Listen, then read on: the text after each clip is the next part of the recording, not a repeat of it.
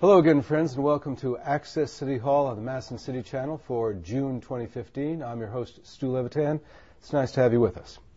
Most people believe, correctly, that government's first and highest responsibility is to do all it can to keep us safe within the boundaries set by Constitution and statutes. In Madison, that responsibility falls primarily to the 580 employees of the Madison Police Department, a $66 million operation which, like the rest of the city, was rocked on March 6th by the officer-involved shooting of a biracial 19-year-old named Tony Terrell Robinson, Jr. After an investigation by the Wisconsin Department of Justice, Dane County District Attorney Ishmael O. Zane announced he would not bring criminal charges against Officer Matt Kenny.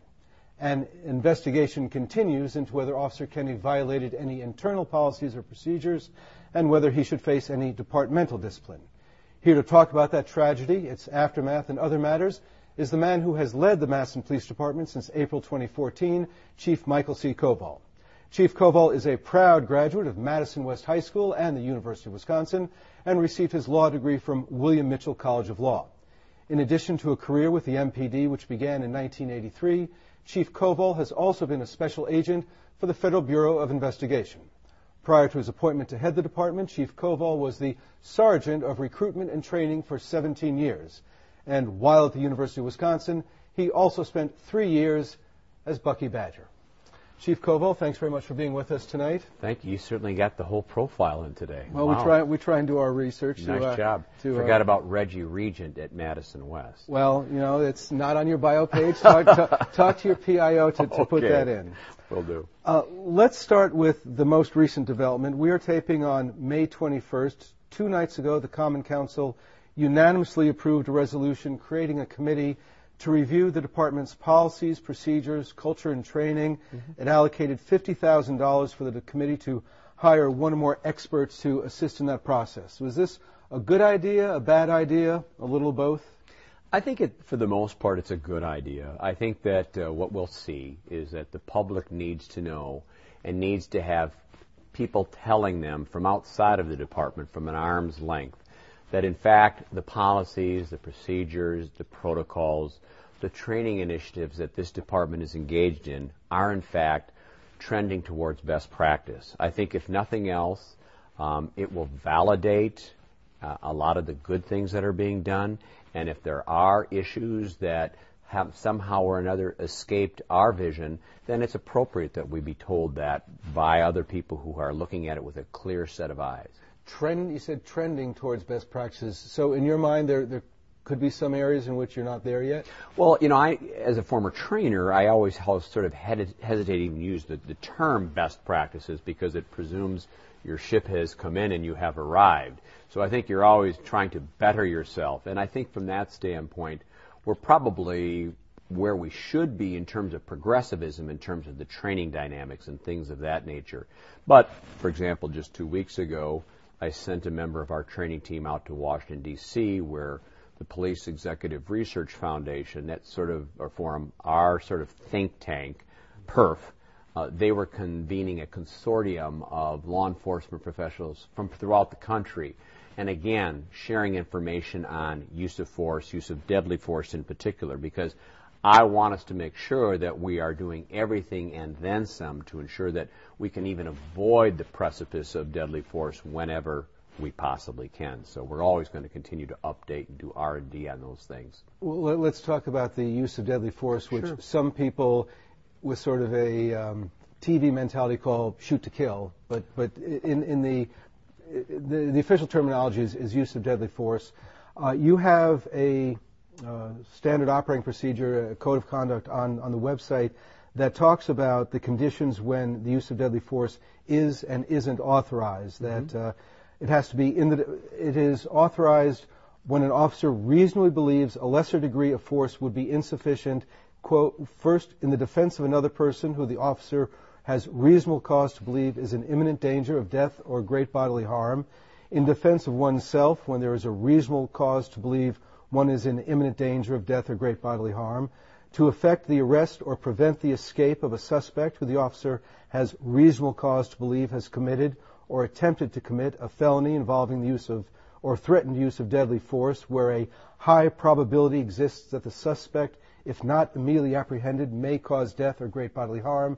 And finally, to protect oneself or another from an animal which an officer reasonably believes may cause great bodily harm if not immediately controlled, or to end the suffering of an animal gravely injured or diseased. You went to law school. I went to law school. We know that great quote from Learned Hand, "The reasonable man, the problem child of the law."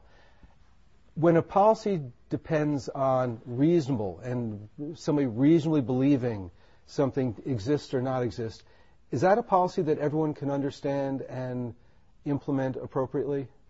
Well, of course, that's going to be, as you also know at law school, everything was answered with, "it depends." And looking again, the other euphemism is based on the totality of the circumstances.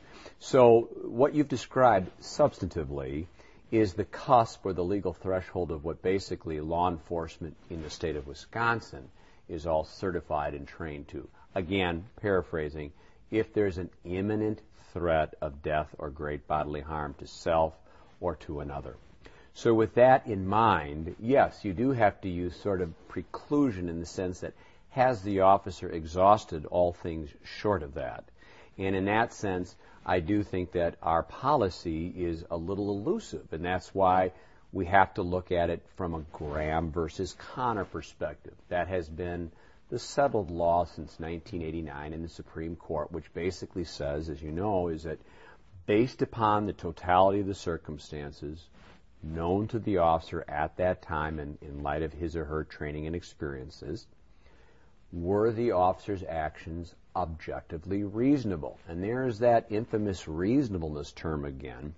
And I don't know that a whole lot is to be gained by tinkering too much with the legal standard per se. I think there's infinite reward for us looking at what can avoid even reaching that precipice in the first place. So for an example, if a child is wielding a gun at the distances that you and I are seated at, based on the totality of those circumstances in just a moment's notice, arguably, if that gun turns out to be, in fact, a real gun and pulls the trigger, I'm very, very dead at this range. We can't have the officer wondering, second-guessing, speculating, well, is the gun a facsimile gun? Or is the gun a pellet gun? Or is the gun even loaded?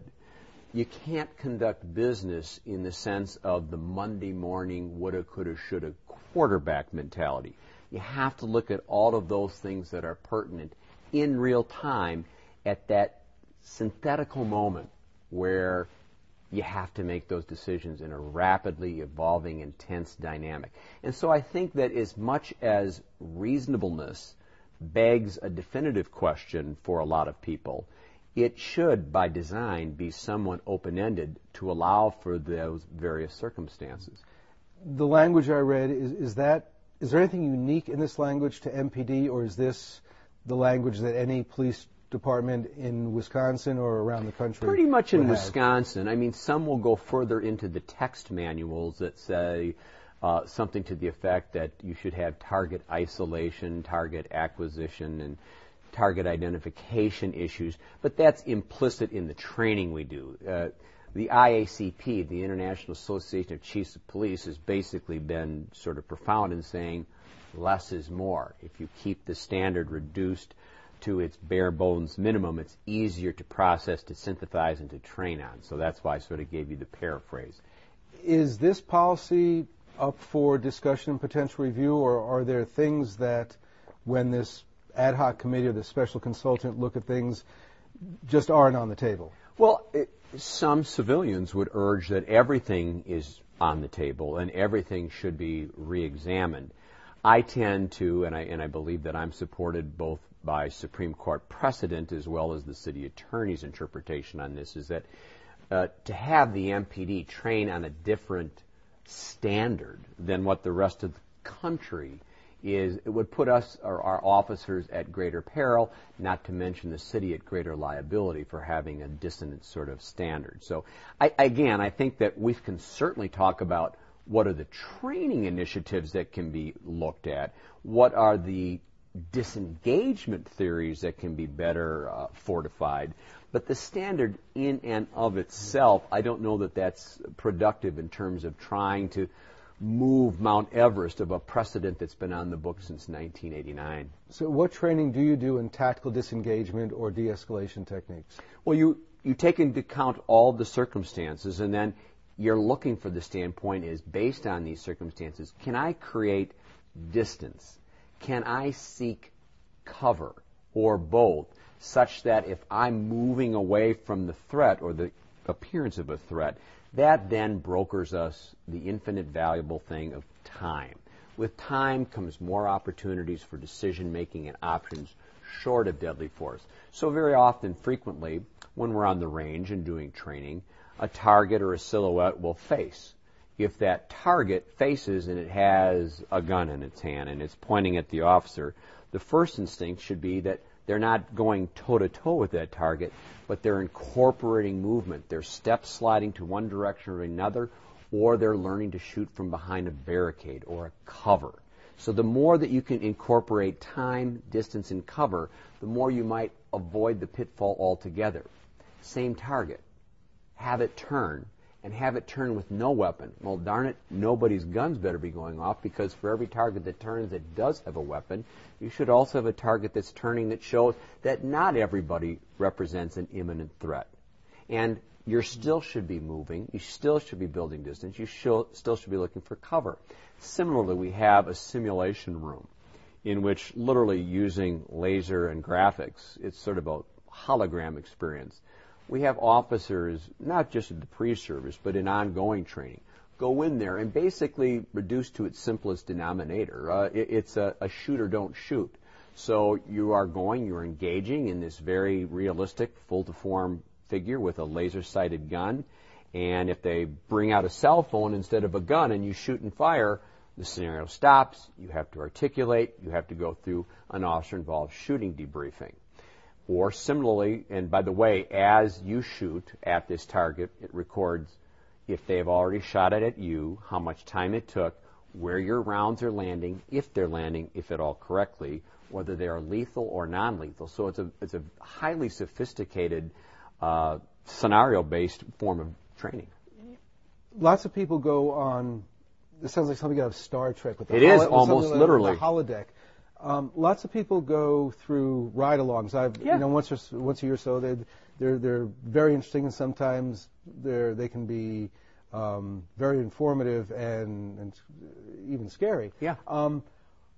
Would it be possible for people to experience this aspect of what police training is like, to see what those shoot or don't shoot scenarios are like, and actually experience the kind of holodeck training that you're talking about? In essence, every fall we offer what we call a Citizens Academy, where for 9 successive weeks, from 6 p.m. to 9 p.m. at night, you sign up, and maybe the first block you're going to get nothing but me with the 4th and 5th and 6th Amendment training.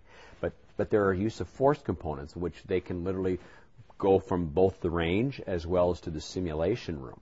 And we also have a simulation device for driving vehicles very quickly with obstacles. So there is a lot of technology, and yes, they can enroll for that course. It's free, and we often encourage alders, or we encourage particularly members of the Fourth Estate who are writing on these sort of issues to experience what that's like in real time. And sometimes we get some real epiphanies and a born-again sort of perspective. See, what you need to do is you need to invite Brandy Grayson and other members of Young Black Gifted Coalition to come and experience that. That might be an interesting... If in fact she is eligible, so if in fact she signed up, it might be an illuminating experience to her. And we can bring some cameras and make a reality series out of it. Another thing that is up for discussion, either as part of this committee or otherwise, is the use of body cameras. Yeah. Are they inevitable, and what are some of the privacy and public records aspects that might flow out of that? Interestingly, Stuart, I think that before March 6th, with the death of Tony Robinson, I think that for our community it may have been a 50-50 proposition. In light of that, though, I think that obviously it's trending more towards looking at those being accepted as part and parcel of our workplace.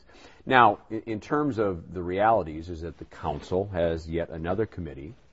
They've been granted a $30,000 contract for someone to facilitate what will be, I hope, a 360-degree, very comprehensive focus groups, tapping into survey instruments, which includes door-to-door for those who might not have online technologies, sort of to gauge and or to measure, does our community, Madison, are we ready? Do we want it? Is it our time? Some of the issues. First of all, Madison doesn't start from ground zero when it comes to recorded technology, as we see. Those areas which have usually been the most highly contentious about what is recorded police activity are already being recorded. By that I mean all of our traffic stops. Anytime those lights go on, you're on candid camera and you're being mic'd and all that is recorded. Anytime a juvenile is going to be interviewed and there are Miranda issues, there are voluntariness issues for either what would be a misdemeanor or a felony, those must be recorded. Anytime an adult facing the same sort of parameters, Miranda or voluntariness, anytime an adult is going to be interviewed for a felony, has to be recorded. And perhaps, interestingly enough, one of the most highly liable activities, the operations of our SWAT team, our Special Weapons and Tactics teams, we have been recording all of those operations for the past 2 years. So we're not starting from ground zero like we've never been familiar with this technology. Now to your question.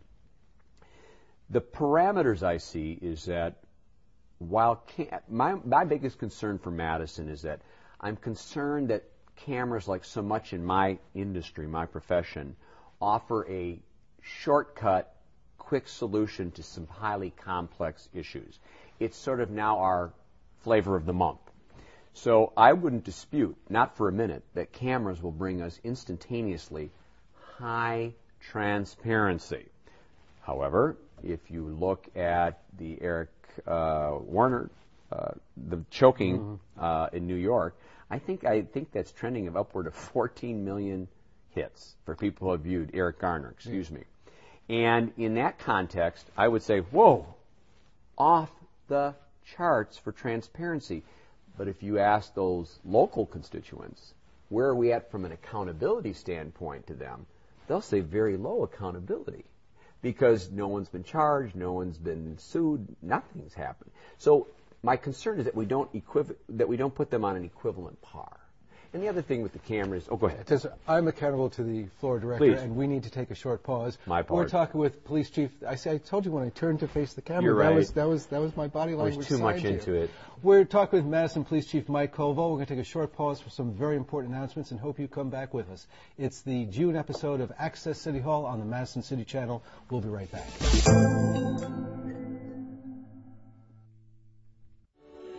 We are this close. This close. Tutti like models.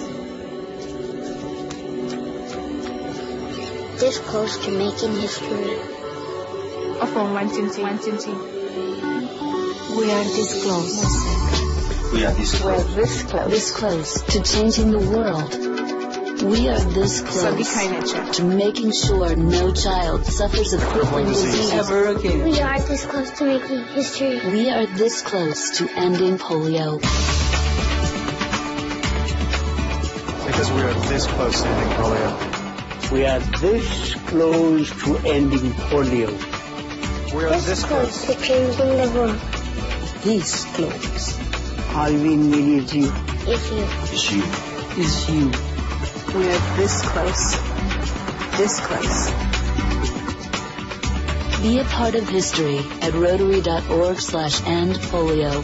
If I ride, I will know the way the trees smell after the rain. I will grow a heart so strong that hospitals will take Tuesdays off. If I ride, road rage will turn into laughter, and oil tankers will haul chocolate milk. And I won't be a boy or a girl. I will just be a rider.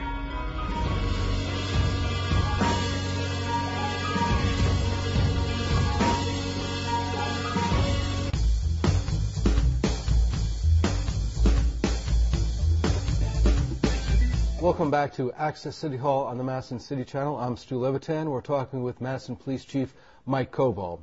Chief, let's finish up on some of the policy and privacy issues that might arise out of the use of body cameras, especially in domestic violence and other situations. Are those concerns that the department has addressed, that other departments have addressed, or are they still things that need to be worked out?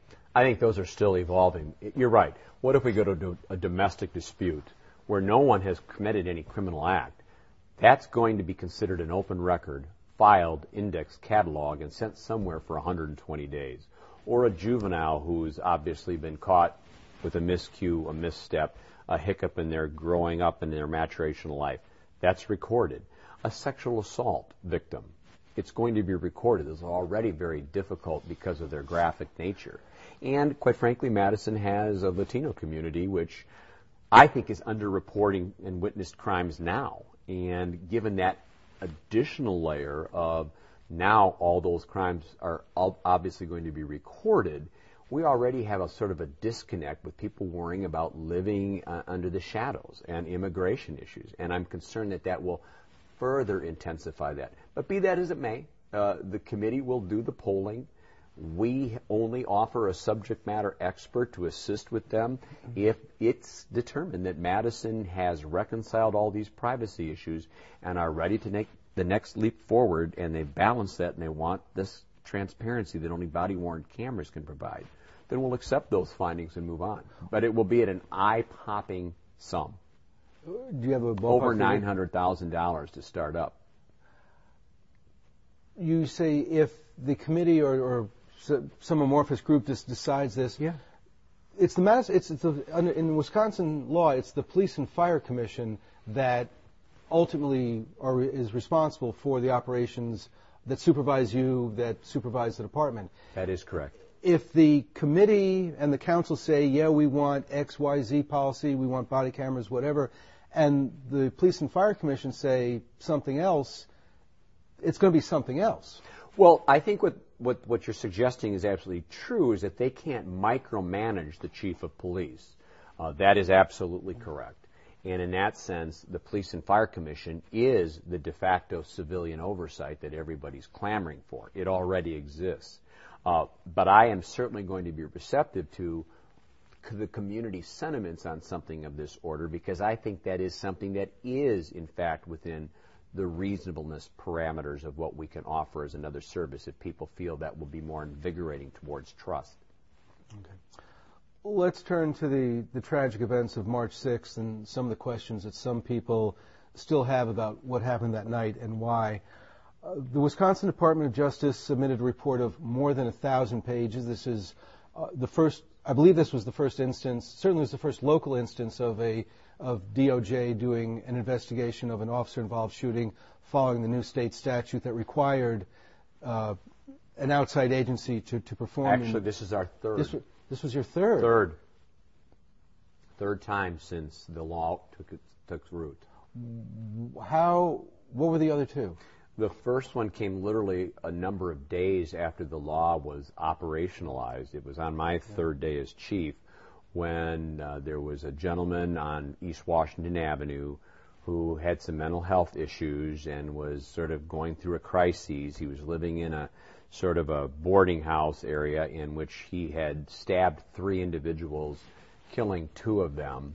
And our officers went to try to stop the assaults, and obviously he then assaulted them with a knife and was subsequently slain by our officers who responded.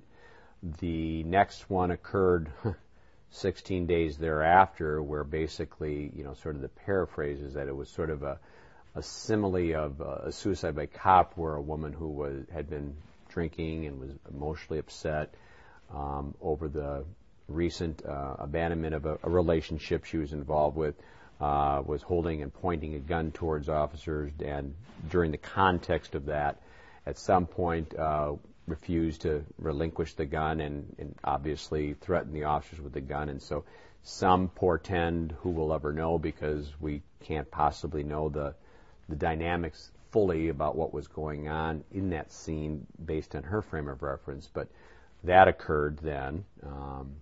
on MacArthur Road, and then this is our third.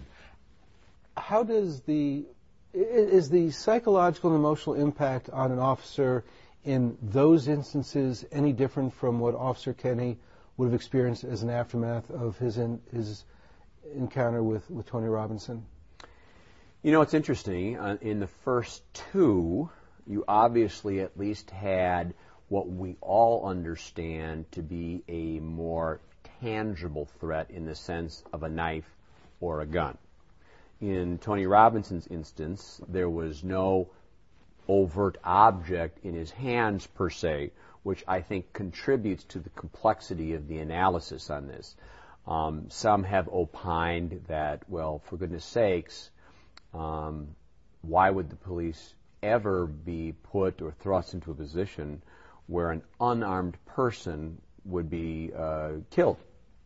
And for that, I can only suggest that, first of all, there's never a truly an unarmed person call, because the officers always are bringing a gun to the dispute, and we have obviously chronicled incidents where an officer can be disarmed and executed with their own weapon. But moreover, if you were to look at the FBI homicide statistics, the most recent window being from 2008 to 2012, one of the categories of homicide that we have in our country are a subsection known as personal weapons. Now, personal weapons are those people who have been killed by hands, fists, elbows, kicking, and pushing. In that course of time, I don't think there's been anything less than, of those time years, at minimum of 650 killed per year, for an overwhelming total of over 3,800 over that time span. So this notion that anyone could circumvent the personal weapons of another through one means or another is a little bit out of sorts, because it can happen, and it does happen, unfortunately. But I think that to your bigger point, I think officers take a vow to protect and serve. Human life is sacred to all of us. And so to that point that you've reached a threshold where you've literally had to take the life of another, it's counterintuitive to everything we train or hope for. As a matter of fact, there have been nationally some statistics that even those officers who have been exonerated on a legally defensible shoot, that nationally about 50% of those people leave the profession altogether within 5 years of that date of shooting, because it is very profound and very difficult for some people to reconcile. We'll get to the implications of officers carrying weapons and the future of Officer Kenny in a moment. Back to the DOJ investigation, how important was it to you, the department, and the community at large that this was investigated by an outside agency as opposed to being investigated by MPD? Do you see that that served a real purpose? Absolutely. And, you know, it's interesting because a lot of the folks who have worked mightily to get this law should really literally take a bow, because now Wisconsin is one of but a handful where this is now the mandate moving forward. And I think that is an exceptional opportunity for the police, for the profession, to have that sort of sense of arm's length, independent fact-finding, to avoid even the appearance or the specter of collusion, I think is infinitely beneficial in terms of sorting through some very volatile situations. So you don't see a need for the United Nations to do an additional investigation at this point? I'm very comfortable with what DCI has done. As I said, the report's, I think it was 1,078 pages. It takes a while to Yes. download on your computer, but it's, and there are lots of redactions, so it can be a little difficult to read at times. Cumbersome, right. It's very complete, and there's a 27-page executive summary, essentially, that gives the narrative. Did that report answer all your questions, or are there things about this incident that you still don't understand? Well, again, and perhaps if ever there was a crowning moment for those who would champion body-worn cameras, it would certainly have been helpful on the night of March 6th if that had been the case. I'm trying to postpone or suspend judgment on what could be administrative issues that will still be in front of me. But, of course, I think the thing that everybody has been talking about, speculating about, or things that I've answered when I've been at community forums is that Why did he have to go in, if at all? That's sort of the first condition precedent that gives people concerns. And legally, again, as you know, an officer can only get to that other side of the door, the threshold, the interior door, owing to one of three methods. Consent by someone with apparent or actual authority to give that consent, some sort of a warrant mechanism to get to the other side, whether it be a search warrant or an arrest warrant. And the third, and that's the $64,000 question, is exigent circumstances, which in layman's terms is, was there a need to take immediate action, or time brooks no delay? Can't think about getting a warrant because someone is in imminent peril of some kind or another on the other side of the door. So some would say he should have stood down and waited for the backup, which would eventually be occurring. But obviously, as practitioners, we are trained to make an assessment based on the totality of those circumstances to suggest, but if I wait that 20 seconds and someone is, in fact, stabbed to death because I stood down and waited arbitrarily for that backup to arrive, what could I have prevented? So I think those are the issues that we'll be looking at in terms of administrative review, but the fact that the district attorney's office was able to reconcile it.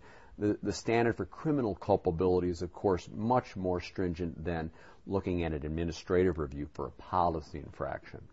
We'll get to that administrative review as well, but on the point of what Officer Kenny heard regarding a struggle upstairs, we've seen some very disturbing dash cam video. Did that camera also pick up sound that would tell us what Officer Kenny would have heard, or was that no audio on that? That audio wasn't working on his squad car once his light's deactivated, but we do get some ambient sounds from the other officers who responded relatively quickly. That's where we get some of that backdrop in terms of the language that was used and things. When he went upstairs, Officer Kenny proceeded in what's called the low ready posture, which is his gun was drawn. He had his in this posture. Well, it's drawn, but it's down. Okay. It's powering down if you're at low ready. He had received information that Tony Robinson was not armed. Why proceed with the gun out at all rather than relying on a taser, baton, or some other mechanism? Well, I think because you don't know the physical proxemics of where you're entering, the lighting, the stairs, the pitch, the room to work, and because it's an unknown commodity, as you may recall, there were multiple calls to the 911 center by multiple complainants, and with each successive call, there seemed to be an escalating tenor and gravitas to what was occurring. So it's you would rather have your gun at a position where it could be usable as opposed to snapped and holstering your gun. And then if you're in the fight of your life, literally, and can't access it, it's much easier than to reholster if that were to occur. One of the things that a lot of people ask is, why not the taser? Well, taser has its opportunities, but it's not, again, an inviolable sort of magic panacea to everything. It has an optimal range of about 7 to 15 feet, and when it's deployed, it obviously is somewhat reliant on electricity, and the way it works is that there are two probes that are fired, and unless both probes adhere, that electronic circuitry will not work, and it's basically can be held harmless, if you will. So a lot of times in my line of work, you don't sort of get a do-over when things are that close in space and time. The attorney for Tony Robinson's family said that an independent investigation shows that Officer Kenny was ordered to wait for backup before entering the house on March 6th. To the best of your knowledge, is he correct? I have no idea where the source of that information has come from, because he was not ordered to stand down, to wait. Once he realized that when he realized that entering the apartment put him in a narrow stairwell at which Tony Robinson was at the top, I mean, that would seem to be a tactical disadvantage in terms of height and surprise and everything. At that point, could he have realized, I need backup? Well, again, these are rapidly evolving, tense situations, and we're at a disadvantage in going into someone else's home because we have no idea what the dynamics or the lighting is of all that. And my understanding is that the particular pitch of that stair was extremely narrow and very steep. So as it was literally a sudden assault the moment he had entered into the hallway. So I don't know that there was that sort of time and presence of mind to be able to reconnoiter and make a tactical decision to move out. I think the problem, if you will, the behavior, was already upon him very quickly. One of the bits of Matt Kenny background that came out immediately after this incident was a picture of him as one of the 3 officers who delivered cake to some of the first gay and lesbians who were getting married under the Wisconsin law just outside here in the courthouse. How well do you know Matt Kenny? Well, I know him only because I would have been one of the training team members when he took the oath of office almost 13 years ago. Obviously knew him to be a very diligent recruit and an officer who was very committed from his previous role as a medic in the Coast Guard to the preservation and the sanctity of life. As a matter of fact, he's been recognized for having rendered life-saving first aid in many instances. And owing to his sort of passion for that very thing is that he was one of the pioneers who, out of his own money, purchased tourniquets and trauma badges, which then he sort of lit a fire under the training team, and now that is a common item that officers can order from their uniform and equipment allowance. And he trains in first aid both for pre-service and in-service because he is so passionate about it. We'll talk about his future in a moment. We're going to take a break. We're talking with Madison Police Chief Mike Koval. I've got a minute before we get to that. You wrote on your chief's blog on May 12th you expected the report from the Professional Standards Unit in about another week or so. By next week, I think. So the status is that still is under review? Yes. And once you get the report, how long do you think it'll take you to then? Well, obviously, because I think Matt, the community, the media, everybody wants a piece of it. Of course, I will double down and throw myself, immerse it immediately so that we can get some closure for everybody's sake. We're talking with Madison Police Chief Mike Koval. We're going to take a short pause for some important announcements and be back with more. It is Access City Hall on the Madison City Channel. Please stay with us.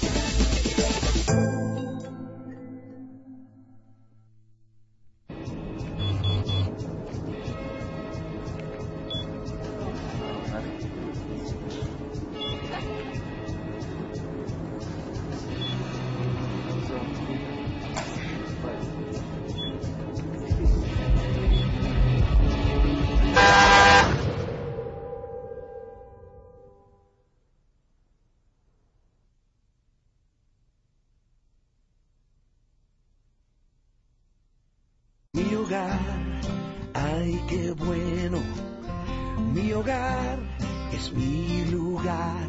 Siempre es bueno llegar a casa, pero muchos enfrentan el riesgo de una ejecución hipotecaria y la pérdida de sus casas. Making Home Affordable del gobierno de los Estados Unidos ya ha ayudado a más de 1 millón de dueños de casa como estos. Cuanto antes actúes, mayor la probabilidad de ayudarte. Mi hogar es mi lugar.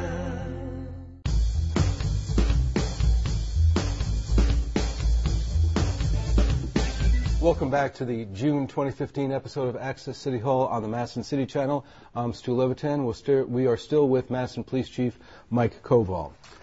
Let's talk some more about the tragic events of March 6th and the aftermath. Tony Robinson was the latest but not the last in a series of unarmed black males from adults to children who were shot and killed by police officers. How did those external events, in your mind, affect the local reaction? Was the local reaction so intense because it fit into what seemed to be a developing national narrative? I think it definitely dovetailed into that being the calculus of what we were seeing played out on our screens at home all too frequently.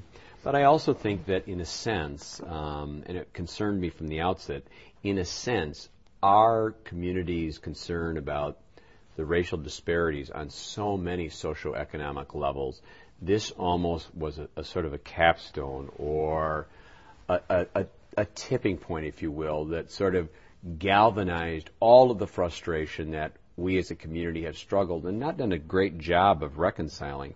And this was sort of that proverbial straw that broke the camel's back in some people's minds. Is there racial disparity in the criminal justice system in Madison? Absolutely. How does that manifest itself? And what role does the police department have in creating and addressing it? Well, I think for our standpoint, if I'm looking at the root causes, obviously I don't think that I'm running a bunch of rogue cops who are deliberately or purposing their efforts at profiling. I don't think that's happening. So now the second point is, do we have policies, procedures, protocols that are contributing to that? We're going to let independent parties deduce whether it has some sort of a de facto effect, if in fact that's the case. And I think one of the other things that we have been sort of at the top of our game is that when other people were talking about, or just now talking about, training in unconscious bias training or implicit bias training, we've been doing that for the last 7 years owing to the help of Professor Patricia Devine at the University of Wisconsin. So we do it as a part of our in-service training. We do it as a part of our pre-service training. It's not sort of a one and done and, okay, that's off our bucket list, never to be achieved again. So we are cognizant of those things that we have to be mindful of. So when I'm looking at these issues, I would suggest that when you have abject issues relating to poverty, poverty compels all of us to make more desperate choices when we're faced with desperate circumstances. So if I'm looking at, okay, I don't have a registered vehicle and the plates are suspended and I haven't had a driver's license because I'm trying to get a job, or I can pay the rent or feed my family, you're going to do what you're triaging to do. And so I think that with poverty begets people more inclined to do desperate things under desperate circumstances. And unfortunately, our folks of color in our community are more pronouncedly affected by the poverty issues, and therefore are looking at those issues more, that put themselves in the scope of the criminal justice system. Do you think that the fact that Tony Robinson perceived that he was violating his parole or his probation that evening affected his further choices in how he responded to the police presence? You know, that's difficult to say because he's not here to speak for himself on that and to say what was going on in his mind at the time. I guess based on what inferences I'm able to draw from thus far from what has been read is that I think that there was some measure of impairment and dysfunction taking place owing to the drug use that day and other things. But I don't know that that was literally part and parcel of what was contributing to the behavior as it was manifested that night. Do you believe that there are black males in Madison who are arrested for behavior and actions that white males are not? Well, I guess it would go to the point of where is it occurring to some extent and in what context, I think. I think obviously many people believe that. And at the end of the day, I can't dispute it because I can't possibly anticipate all of those situations. I do know that when the police are typically called for an arrest, it's more often than not owing to on-site things that we're discovering, that we're hearkening upon. It's more like it's going to be called to the 911 center. It's then brought to our attention. And then once we're brought to those attention points, we have to make some sense of legal defensibility for what we're going to do next in terms of taking away someone's rights or liberties. The fact is that in some of those areas where there's less privacy, apartment houses or out in the street or things like that, where there's less privacy, there's more likely to be third-party witnesses that are going to pick up the phone and call. I'm not suggesting that white folks aren't committing crimes in the same sense or frequency, but we're not getting the same sort of third-party callers or being made aware of it as much. What will you do if presented with evidence that there are instances where police respond differently to black males than to white males for the same conduct? Well, I think obviously we have to be probative and introspective and say, what is it that's intrinsic to the training or to the selection of those we hire, or is there a culture that sort of facilitates that environment? but I hope that's not what we find.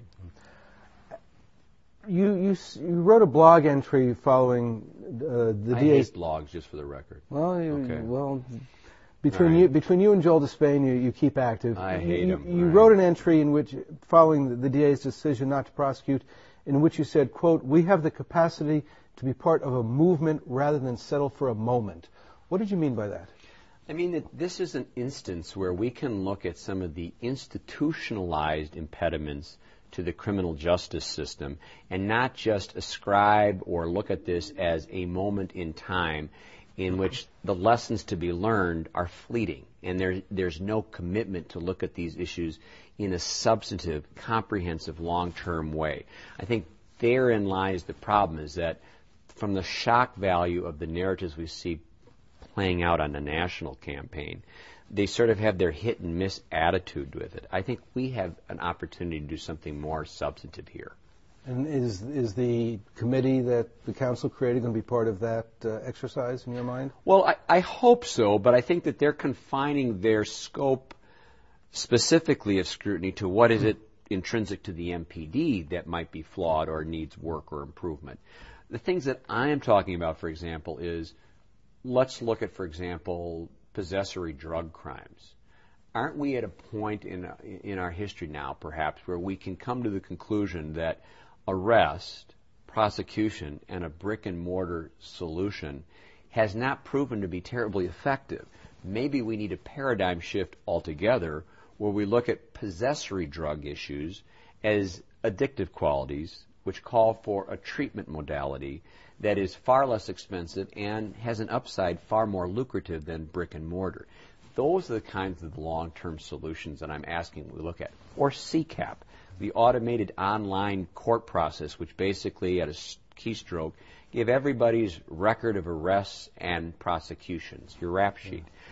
So if you're a young man at 17 or 18 and you had a petty crime, and then you've matured, and it's 10 years down the road, or even 5 years down the road for a petty crime of theft, why is it that that prospective landlord, unethical and illegally, or that prospective employer, the first thing that they're going to do is they're going to run you up for your rap sheet? They're not looking at the dispositional code that says the charges were dropped, the charges were dismissed, or the person was outright acquitted. People look at the salacious column that says, you have a rap sheet. And I think those are institutional ways that we're carrying on bias towards people.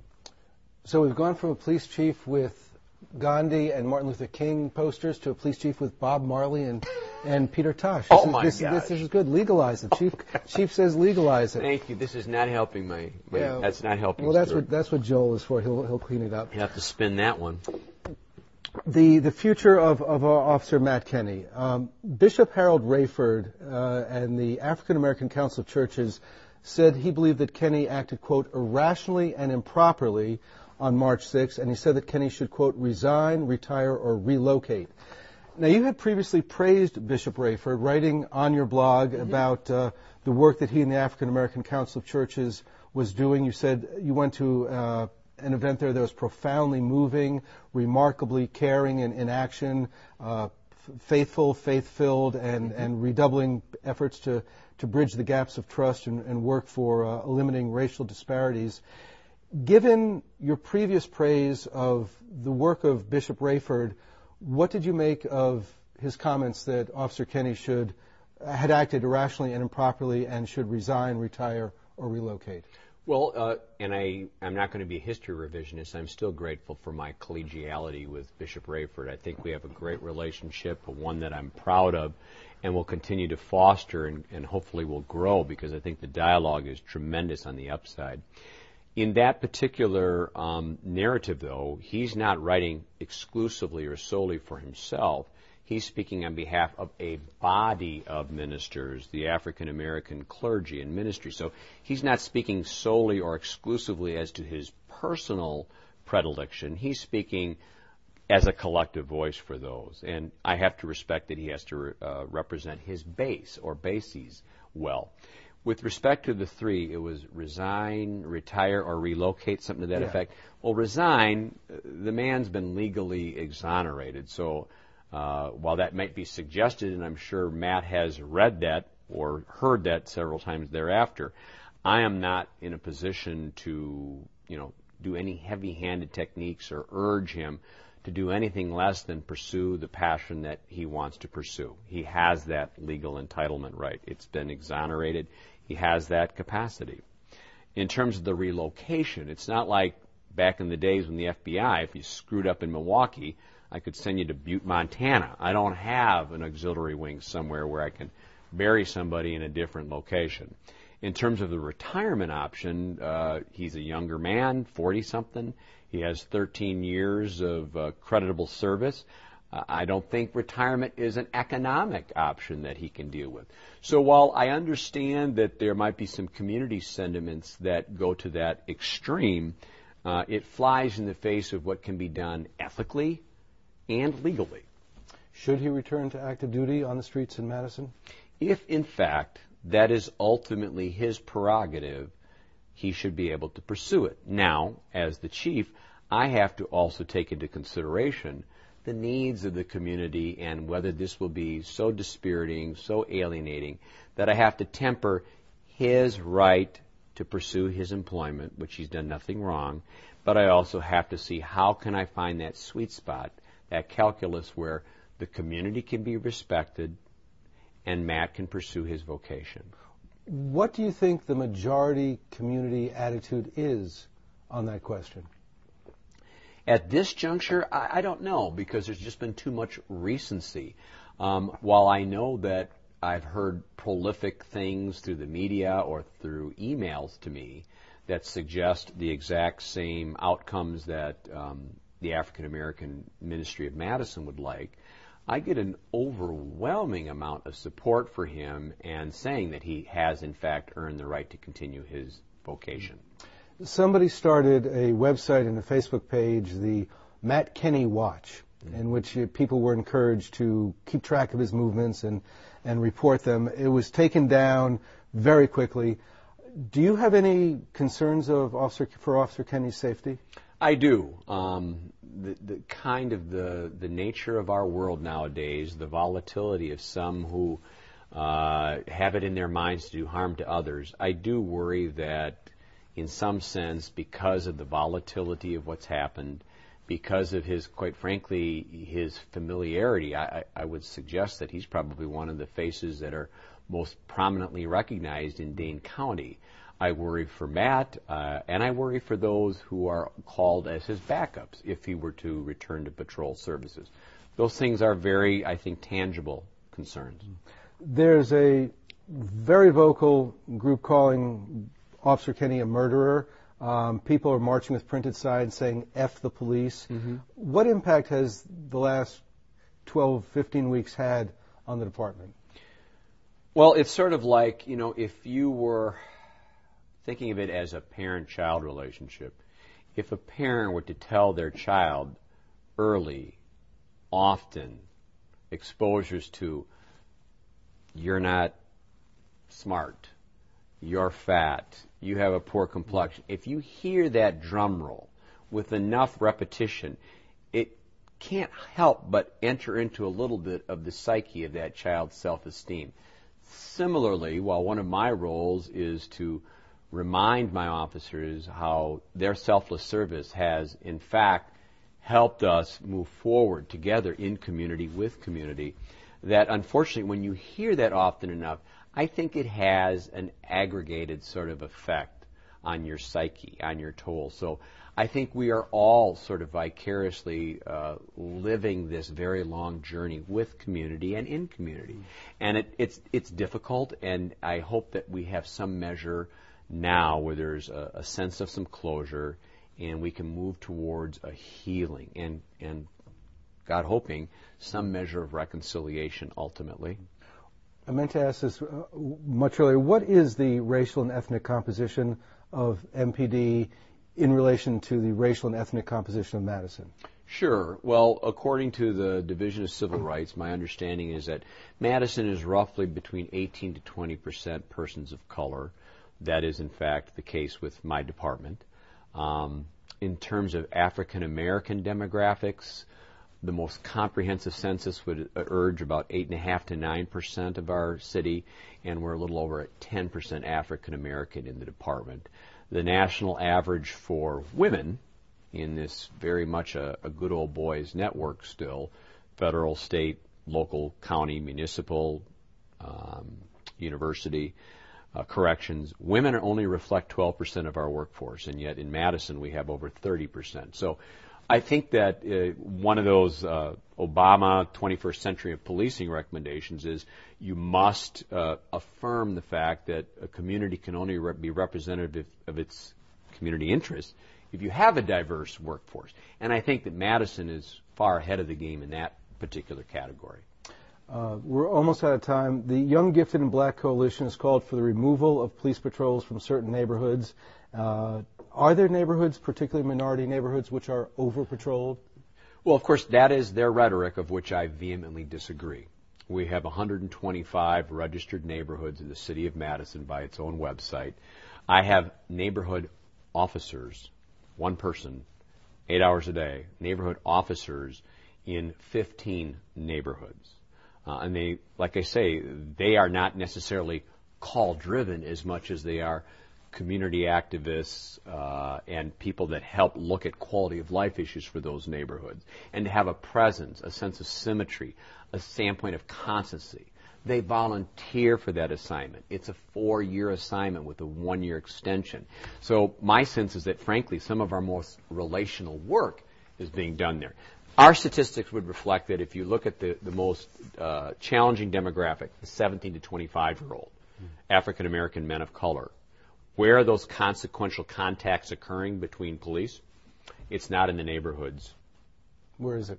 The top 10, Easttown, Westtown, the 4 bus hub exchanges, the 4 high schools, and 2 prominent discount box centers. In a word, finally, have the activities of the Young, Gifted, and Black Coalition been helpful or harmful? I think they've been helpful to the extent that they have pursued the racial disparities to another level. Harmful in the sense is that I think that at times their message is so militant, so radical as to be off-putting when you use terms or rhetoric like murderers or sanctioned killing. I think that's not constructive. That is where we're going to have to leave it. We are out of time. Thank you for being with us on this episode of Access City Hall and the Madison City Channel. My thanks to Police Chief Michael C. Koval and to all of the staff here at Madison City Channel. We'll be back next month with an all-new episode. I'm Stu Levitan. Until then, thanks for watching.